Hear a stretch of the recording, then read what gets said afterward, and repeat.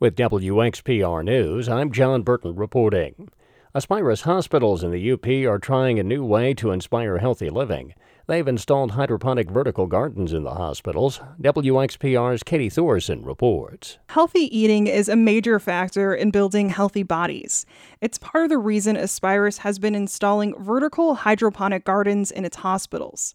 Hospitals in Ironwood, Iron River, Ontonagon, and Keweenaw are the latest to start growing their own fruits and vegetables. Mariah Maggio is the Patient Experience Coordinator for the UP region and co-chair of Keweenaw Hospital's Green Team. She says the gardens will be multi-use. They'll provide food for the hospital cafeterias, they'll be used for educating school groups on healthy eating, and patients will eventually be able to get the food through Aspirus's Prescription for Health program. You can actually get a voucher that you can use at local farmers markets, but we hope to feed some of that program with some of the produce that comes out of the vertical gardens. The hospitals have started growing lettuce and will eventually expand to other produce. Aspirus talent representative and Green Team member Jamie Borgo says the gardens have been met with excitement by staff and patients. Just the presence of the Flex Farm being there, the bright light, and you can see all the greens like peeking up overhead. It's certainly uplifting, particularly this time of the year, but the overall excitement is pretty high. And also the engagement. I feel like every single time that I am down there, I am getting asked questions about it. Both Borgo and Maggio say while the direct health benefits of growing food in the hospitals has been great, the sustainability aspect has also been key. They both feel it's important their employer shares their values of creating a more sustainable community, something they also believe resonates with patients. Patients come to their healthcare facilities and expect to be treated for vaccines and emergency issues, but seeing that the organization you come for also has this focus on the community and our lives in general, on protecting the environment or working on different initiatives like this, that it's also important to know that the organization you work for cares about some of those other values that you have. And I think that that's been important too. Maggio says the garden program will also be expanding to Aspirus hospitals in northern Wisconsin. For WXPR News, I'm Katie Thorson. The primary election is a week from today. People in Oneida County will be narrowing the field for Circuit Court Judge. Mary Burns currently holds the position. She was appointed by Governor Tony Evers last summer after Judge Patrick O'Melia retired. Burns says she makes a good judge because she has common sense, is reliable and down to earth, and is unbiased. I have Republican and Democrat friends who are voting for me because they know that I'm a middle-of-the-road person, and I'm honest and transparent. I treat people respectfully. I'm fair, but I'm also tough, and that I'm really a good listener. Someone who comes in my courtroom, I'm listening, and before I make my decision based on the law. Before being appointed, Burns was a public defender for nearly 15 years. She says one of the biggest problems facing the judicial system right now is the lack of attorneys. Burns says they'll often have to reach out to Madison or Milwaukee because there are not enough attorneys for the caseload. She's been trying to work with local teens interested in the law. It strikes me that we have to really almost recruit from within our own community.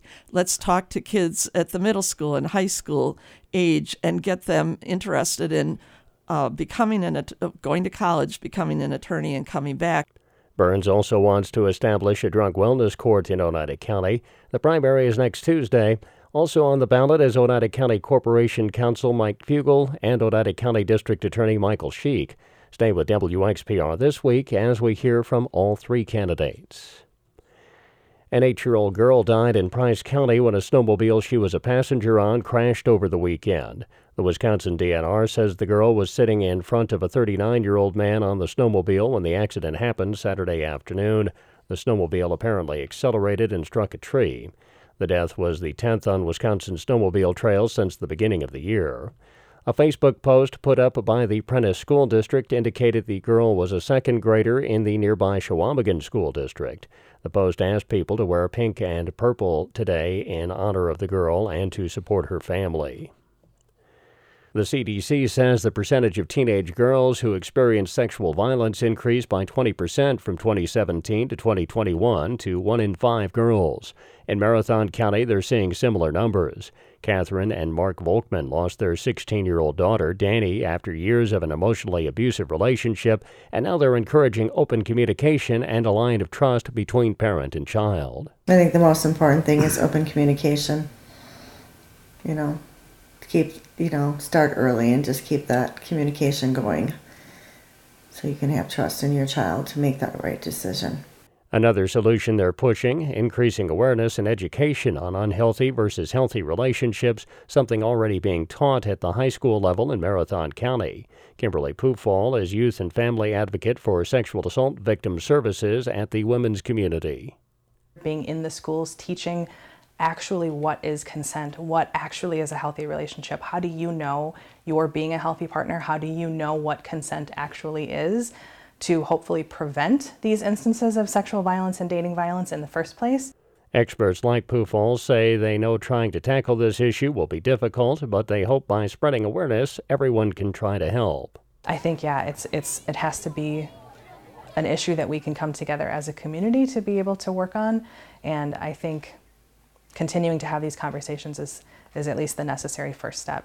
If you or anyone you know needs help, call the 988 Crisis Hotline. This story is courtesy of WAOW Television. Wisconsin Republicans have introduced a bill that would further define illegal strip searches after a school superintendent in Oconto County told 6 girls to remove their clothes during a search last year for vaping devices. The bill introduced Monday would define a strip search as one in which underwear-covered genitalia is exposed or touched by the searcher. The girls remove their clothes down to their underwear. Strip searches are illegal under Wisconsin law. Prosecutors charged Suring School District Superintendent Kelly Casper in February of 2022 with 6 counts of false imprisonment. Casper resigned in June.